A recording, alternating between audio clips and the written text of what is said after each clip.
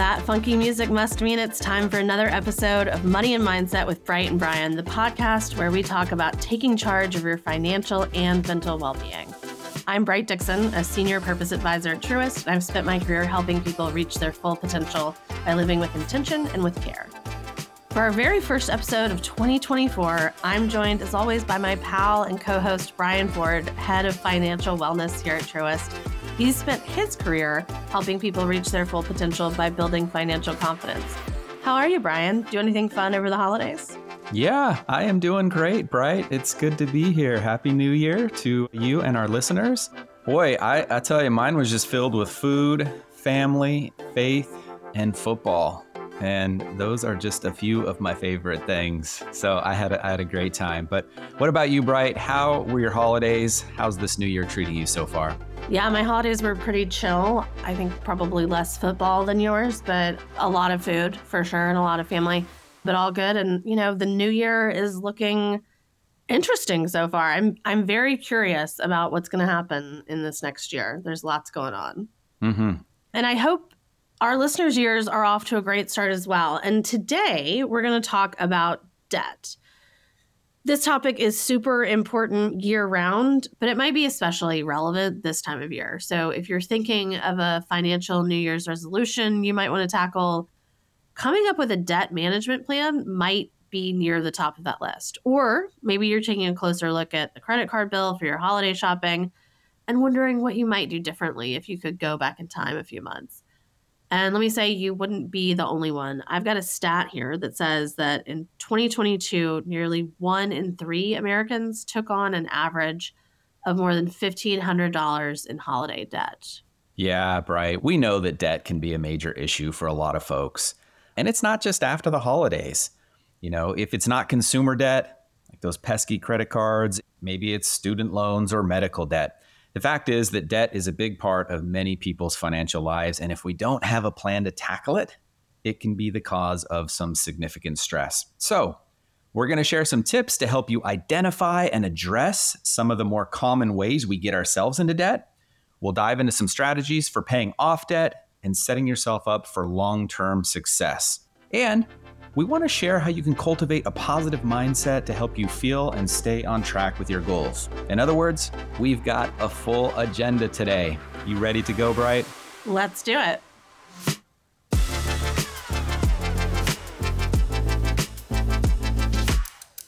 Okay, so we mentioned in our intro a few things that can contribute to debt. Holiday shopping with a credit card, student loans, maybe a bill from an unexpected car repair.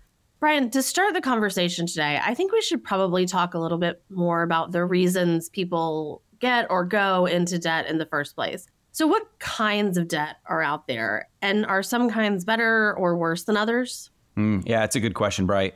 And I think that's an important thing to distinguish right off the top. I think most of what we're going to be talking about today is consumer debt, meaning the credit card debt that can all too easily rack up from stuff like impulse buys or getting a little overboard on a big expense. Overspending on big ticket items like furniture, electronics, stuff like that. And, you know, a lot of people do carry credit card debt. There's some recent data from the Federal Reserve and U.S. Census Bureau. This research states that the average American household carries about $7,900 in credit card debt a year. And I would say this consumer debt is where I see most people getting into trouble. It's the kind of debt we want to be the most careful with. For one thing, the interest rates, they're considerably higher than they are with other kinds of debt we're going to talk about. But the other thing is that consumer debt is just what it sounds like. You know, Bright, if you think about it logically, we're going into debt for something that typically goes down in value, or the fancy finance word for that is depreciate. So we're going into debt for something that goes down in value as we consume it, while the amount that we owe is going up as interest accrues. Think of a cheeseburger. We put that baby on a credit card, we eat it, and then that thing is immediately worth less than when we first purchased it. But it's potentially costing us more if we don't pay our card off in full as interest gets tacked on. Yeah, so I feel like we can probably all agree that we don't want to go into debt over a cheeseburger. But like, what about an emergency expense that you sort of have to put on a credit card? Yeah, this is the exact reason why we talk about emergency accounts so often on this podcast. When we have one of these accounts, it really keeps us from having to go into credit card debt when an emergency occurs. So we know emergencies happen. And if you don't have an emergency savings account, that's okay. We're going to get one. Later in the show, we're going to talk about some debt management strategies that can help you pay down that kind of consumer debt, and then you can start to save more. And what about the other kinds of debt? So outside of consumer debt, how do we think about those? So generally speaking, those are going to be, student loans, car loans, home loans. If you're a business owner, you may have a business loan. And I think of these as different than consumer debt. What distinguishes this type of debt from consumer debt, besides much lower interest rates, is that these things typically either appreciate in value or they can help us build financial confidence. So let's look at a couple of these things. So in education, it's an investment in yourself and your earning potential. Your home, so if you've got a mortgage, it's not only a nurturing environment to raise a family in, but it can also appreciate in value over time, sometimes considerably. And a car, well, let's talk about a car. Certainly it depreciates after you buy it. However, it's probably depreciating a little slower than that cheeseburger. But more importantly, if you live in an area where you need a car, it also allows you to get to work, earn an income, but also pursue your financial goals. Not to mention that you need reliable transportation to support many of your values, whether it's spending time with your family or at church or pursuing your hobbies, whatever the case may be. Now, with that said, Bright, we still need to be really careful with these forms of debt. Sometimes I hear kind of financial gurus saying, these debts are fine, and really it's just consumer debt we want to focus on. And while I agree with them to a certain extent, we do need to be careful with these forms of debt. What I mean by that is we got to be careful with like luxury cars, extravagant homes, unnecessary student loans, and sometimes risky business investments can get us into plenty of trouble as well. However, Bright, it's possible to be careful with debt and live within our means. And I'll get a little personal here for just a minute. So, for example, my wife and I, we both have 4-year degrees. I've got a master's degree. Neither one of us took out student loans. We both worked 2 jobs to pay our way through school. We drive reasonable cars. They're paid off in full. We waited to buy our first house until we had a 20% down payment saved. We used a conservative 30-year fixed mortgage that we knew we could afford. And by the way, we waited quite a while to buy a home. And our friends thought we were crazy. And I was like, look, I just don't think we can afford it quite yet. Also, I'll say when I started my own business, I was always very careful with business debt. When it comes to credit cards, I either pay them off in full every month or I just don't use them at all. Now, this was not an easy road. We made significant sacrifices to accomplish all of this, but we are happy with our choices. And my point here isn't to brag. In fact, I want to acknowledge that we're just normal folks. We were just fortunate to learn very early in life that there's a different way to approach money. And this way may not be for everyone. But I share my personal experience here just to illustrate that overall, your debt should be appropriate relative to your income. Speaking of, Brian, I'm going to make you proud, I hope, right now by asking about DTI, which means debt to income ratio, just as a reminder for you. Whoa, I love it. Starting out the new year with some pretty big lingo. Yeah. I like it. So we're going to make a financial nerd out of you yet. I am confident of this. Yes, I love that. So you'll often hear about the debt to income ratio when you're applying for a home loan. It's a figure that lenders use, and it breaks down pretty simply. It's basically just the percentage of income that's going toward your debt payments. This includes your mortgage, everything, anything kind of debt. So everyone's a little different, but a good rule of thumb is to keep your debt to income ratio below 40% of your income. So if your gross income is $6,000 a month, we're bringing in $6,000 a month, you want to look at 40% of that.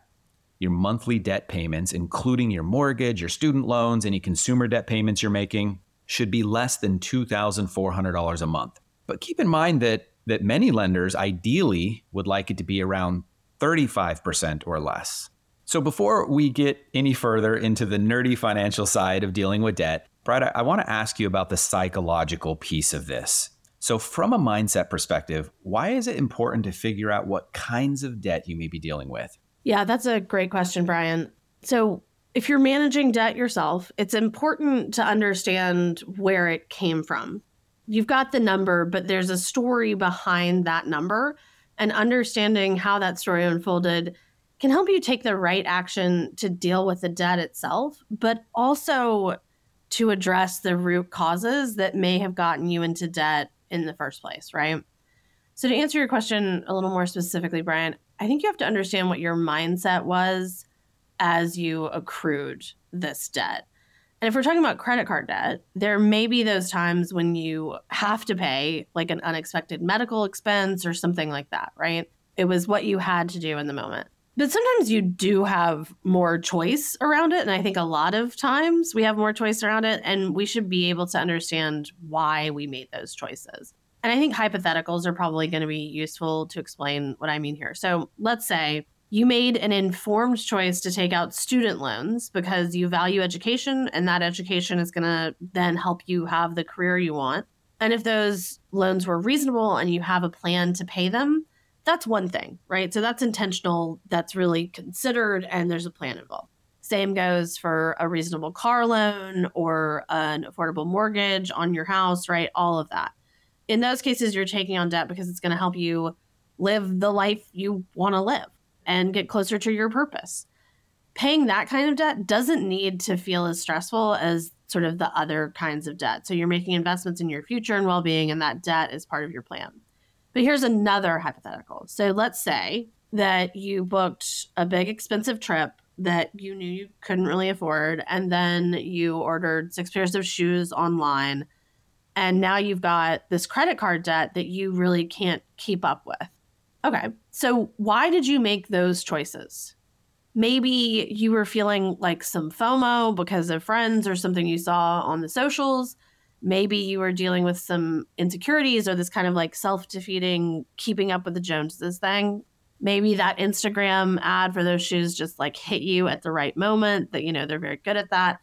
In those cases, I think you have to really ask yourself if whatever short-term satisfaction you got from that credit card spending is really worth racking up the consumer debt, especially when you might be able to put that money towards something that's actually more important to you. If you can identify why you made that choice to go into debt, then you have more control over sort of deciding whether that choice really lines up with your values and your priorities. And I think there can be some kind of like fantasy type thinking, some magical thinking around why we go into debt. And like, you don't want to deceive yourself.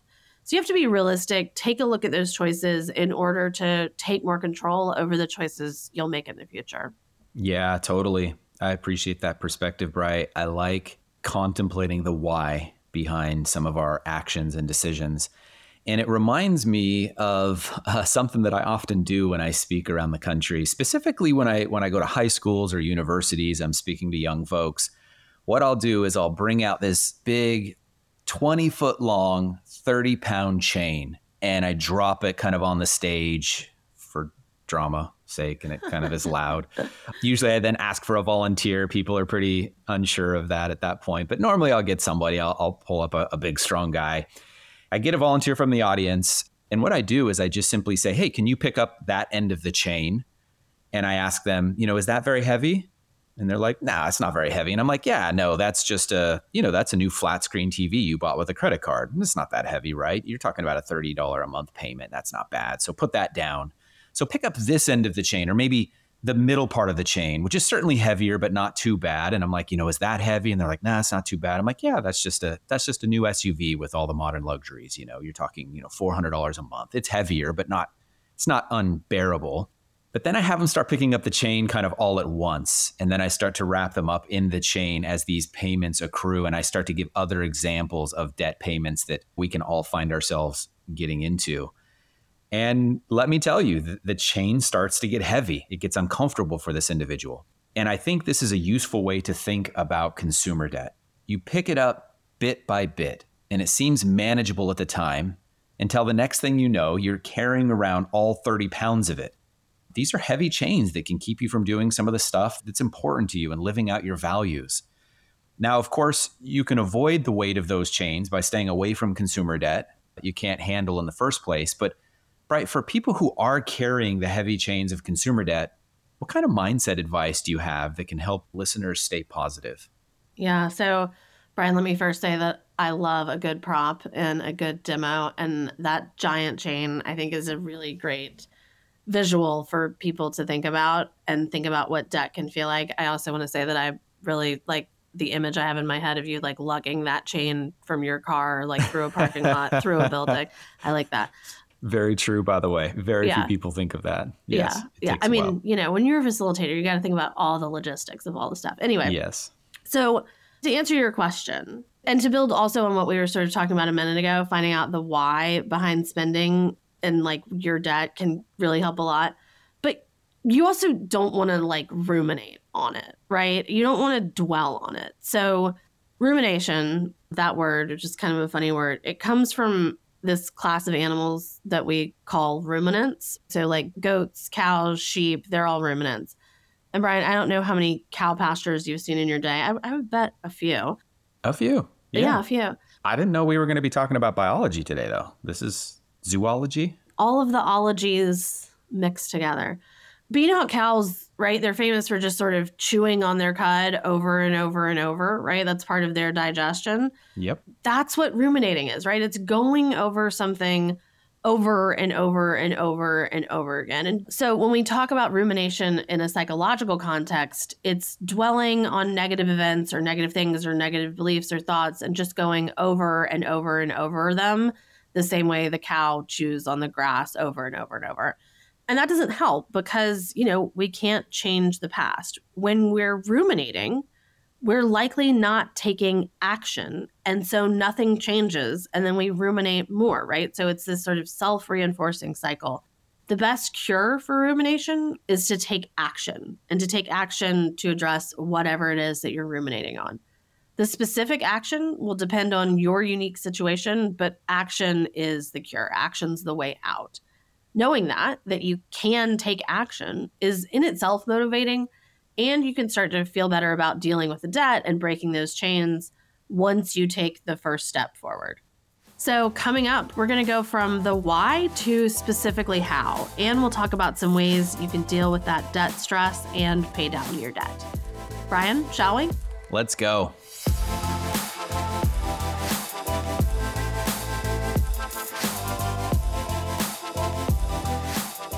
All right, before we dive into some strategies for dealing with debt, let's open up the inbox. Every month, we get some great emails from our listeners.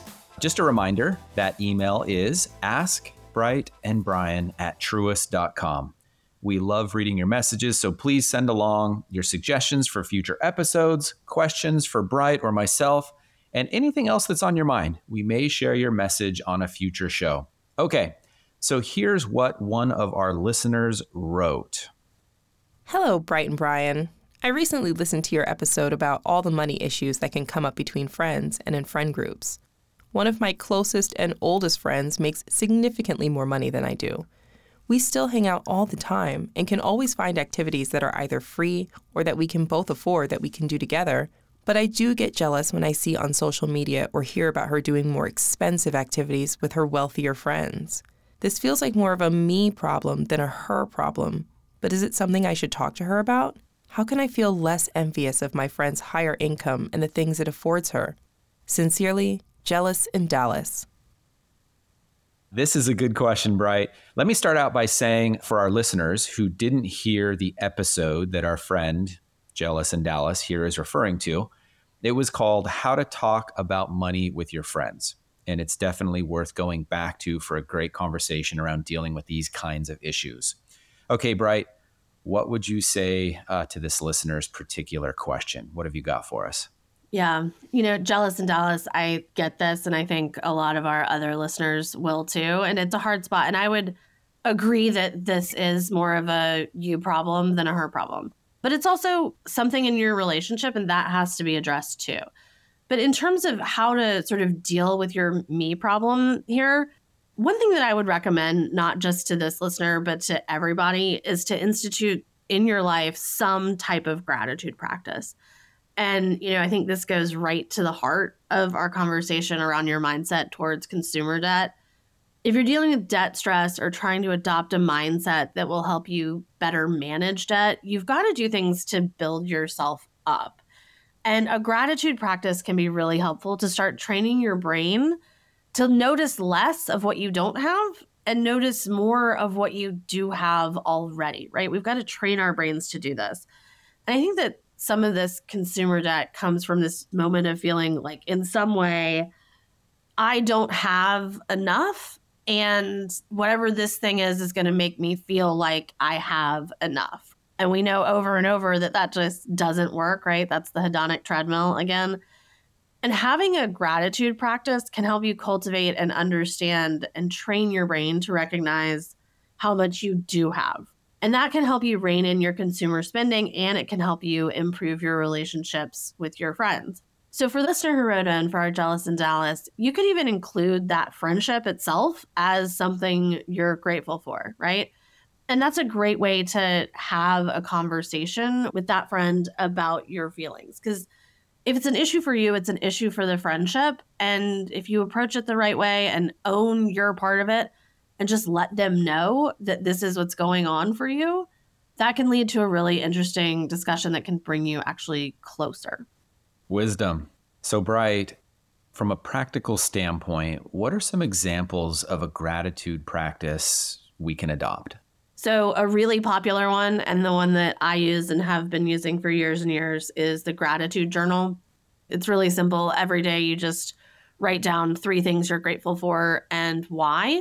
So not only I'm grateful for my friendship, but I'm grateful for my friendship because she helps me grow and we have a lot of laughs together and she's my person and she's there for me, right? So being specific about what it is and why is really helpful in all of these, but also especially in the gratitude journal. And you just do that every day and you will notice a difference. It's not a miracle cure or anything, but you will notice a difference. You can also write a gratitude letter to people in your life that you're grateful for. Just go out of the way to thank them and let them know that they're valued and what they've done for you. And, if you want to go all out and you think you really need a boost, you can do like a gratitude inventory and create kind of a standing list of 100 things that you're grateful for. There are so many gratitude practices out there. If you're interested in this, like give it a Google. There's some just great ideas. Play around, see what works for you, and choose whatever is best for you and more sustainable. What about you, Brian? What would you say to our friend Jealous in Dallas? That sounds like a good title for like a rom-com or something. Yes, I like that. I hope she emails us back. I hope we hear more. And her signature might even change with some of that really good advice. I like the gratitude inventory. That's something that works well for me. I'll just say also that for a very long time, I try my best not to compare myself to others. It's not easy, but after years of conscious practice, I've gotten better at it. And because of it, I'm happier. And I'll say, Bright, it's not just about not comparing myself to others doing better than me, as that tends to breed jealousy. I'm also careful not to compare myself to others who aren't doing as well, possibly as me, because this can breed laziness, at least for me. And I try and avoid that. So I work hard to avoid comparisons and practice gratitude. But it's a good conversation. I appreciate that. Okay, friends, as a reminder, you can reach us at our email address, askbrightandbrian@truist.com. You can remain anonymous or use a fun little sign off like today's listener, Jealous in Dallas. That was fun. We love getting your messages. All right, Bright, I am ready for our next segment where we will dive into how to get out of debt. You ready for this? I'm ready.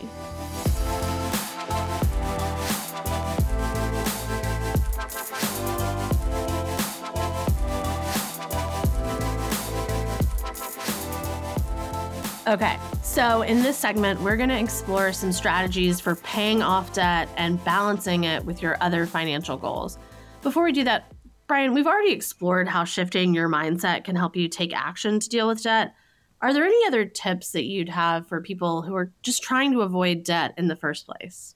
Yes, for sure. I think this is an important point because for a lot of us, the challenge is not just getting out of debt, it's staying out of debt.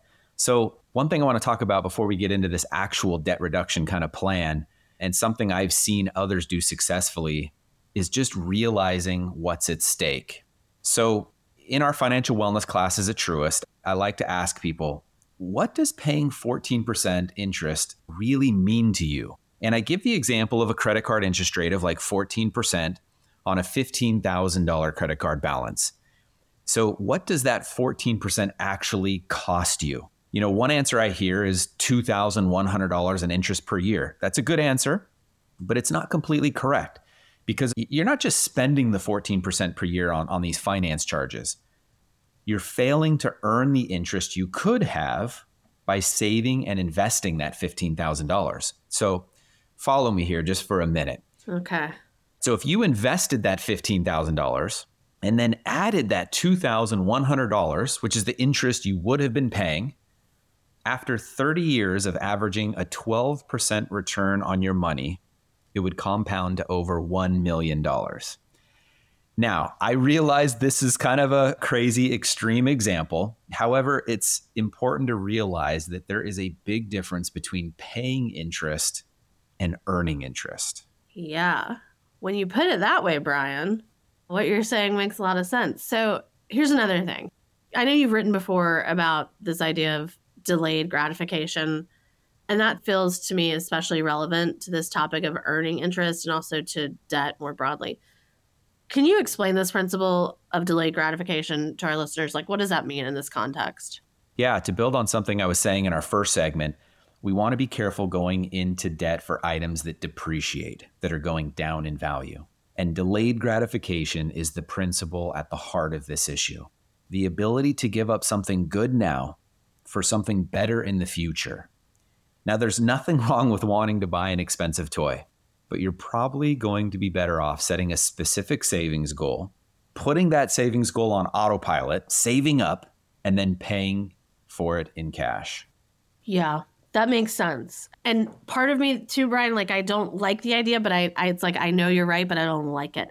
So let's say that someone has made that mindset shift, right? And they've made the decision to not take on any more consumer debt. What's next? Yeah, I have a very specific kind of name for this. I call this, making a consumer debt commitment. You have to be at a point in your life where you're like, I'm done and I'm committing to doing something different. And so I'll give you kind of the abbreviated 4-step process of what I recommend to folks who are willing to make this consumer debt commitment.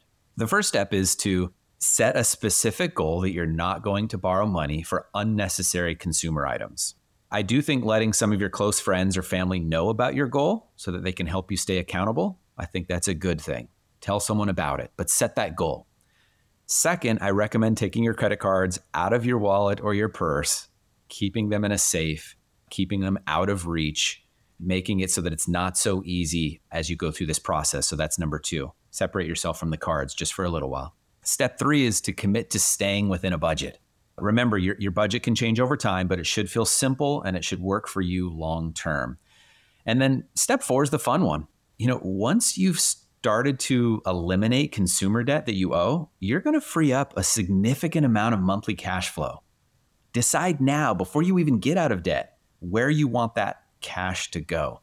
So my advice is to come up with an automatic savings plan, because remember, to stay debt-free, you're going to want to have not only an emergency savings account, but you're also going to want to save up for some of those major purchases ahead of time. So, right, you always know I like giving these savings accounts a specific nickname. So for example, if you're saving for a vacation, call it family travel or something fun.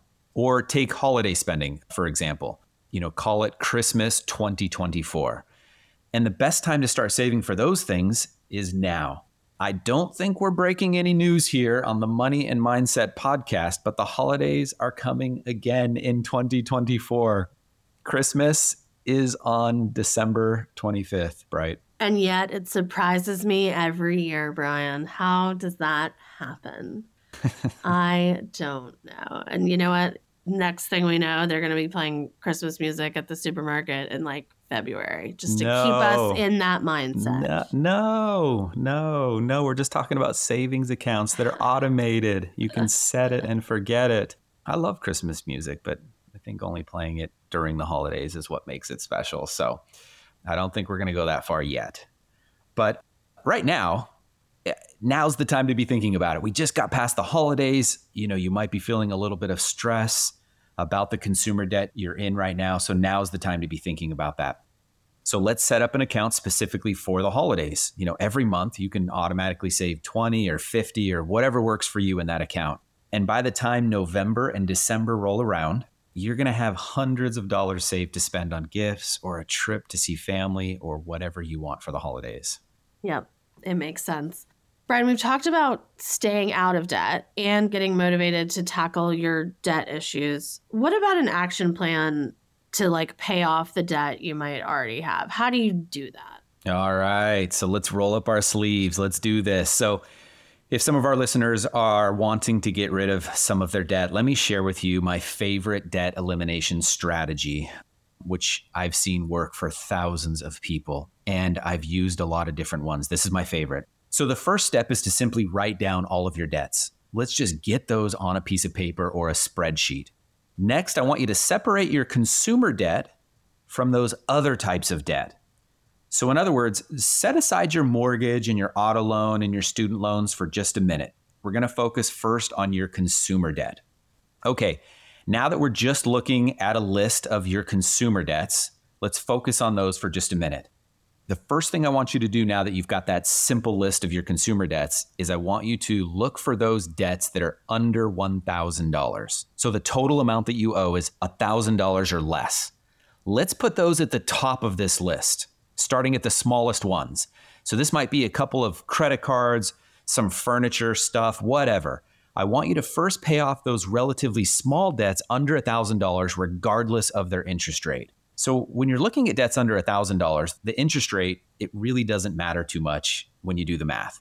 But what I found is that when you knock out those little ones, you free up your cash flow and start building momentum.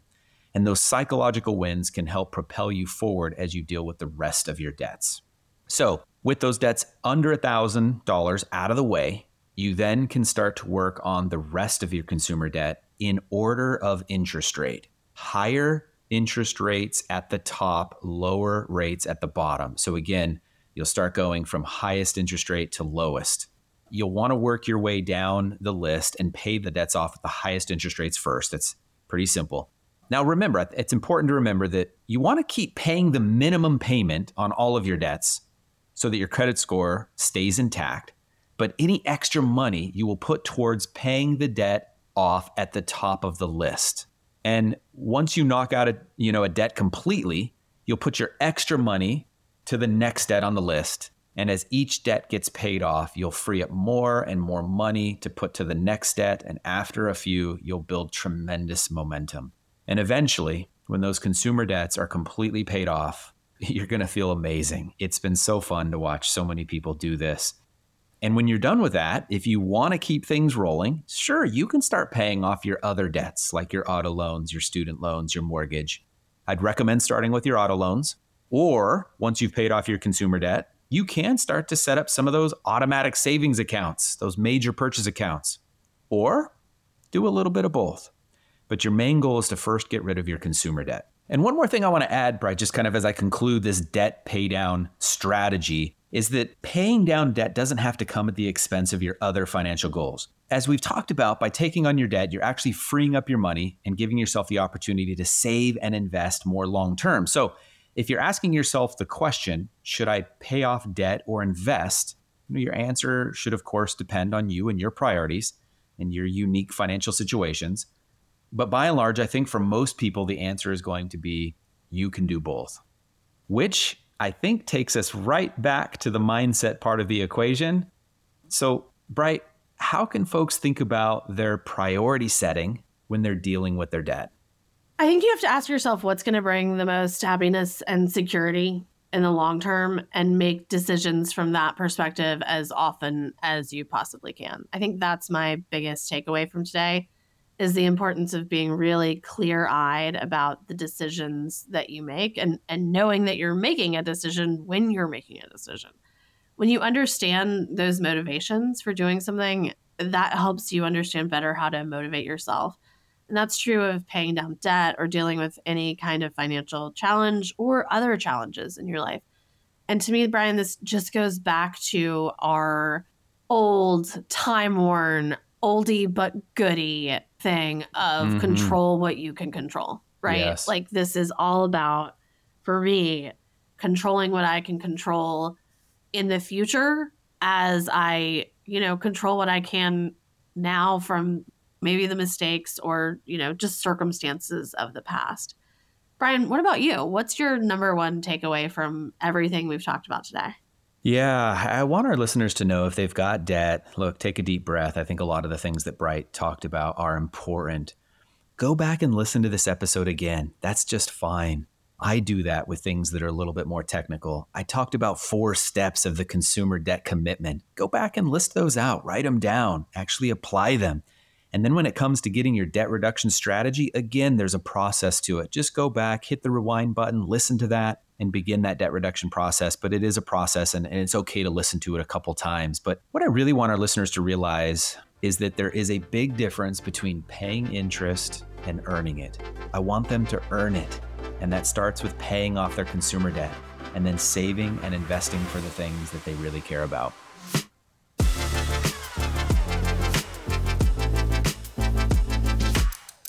Okay, that's a wrap on another episode of Money and Mindset with Bright and Brian. If you enjoyed the show, please subscribe and drop us a rating on the podcast platform of your choice. Thank you so much for joining us today. And thanks as always to my wonderful co-host, Bright Dixon. Thank you. Thank you, Brian Ford.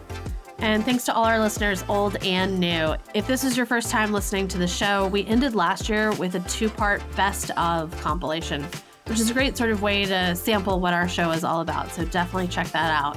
We'll be back soon with another episode. If you miss us between now and then, always you can shoot us an email at askbrightandbrian@truist.com. Until next time.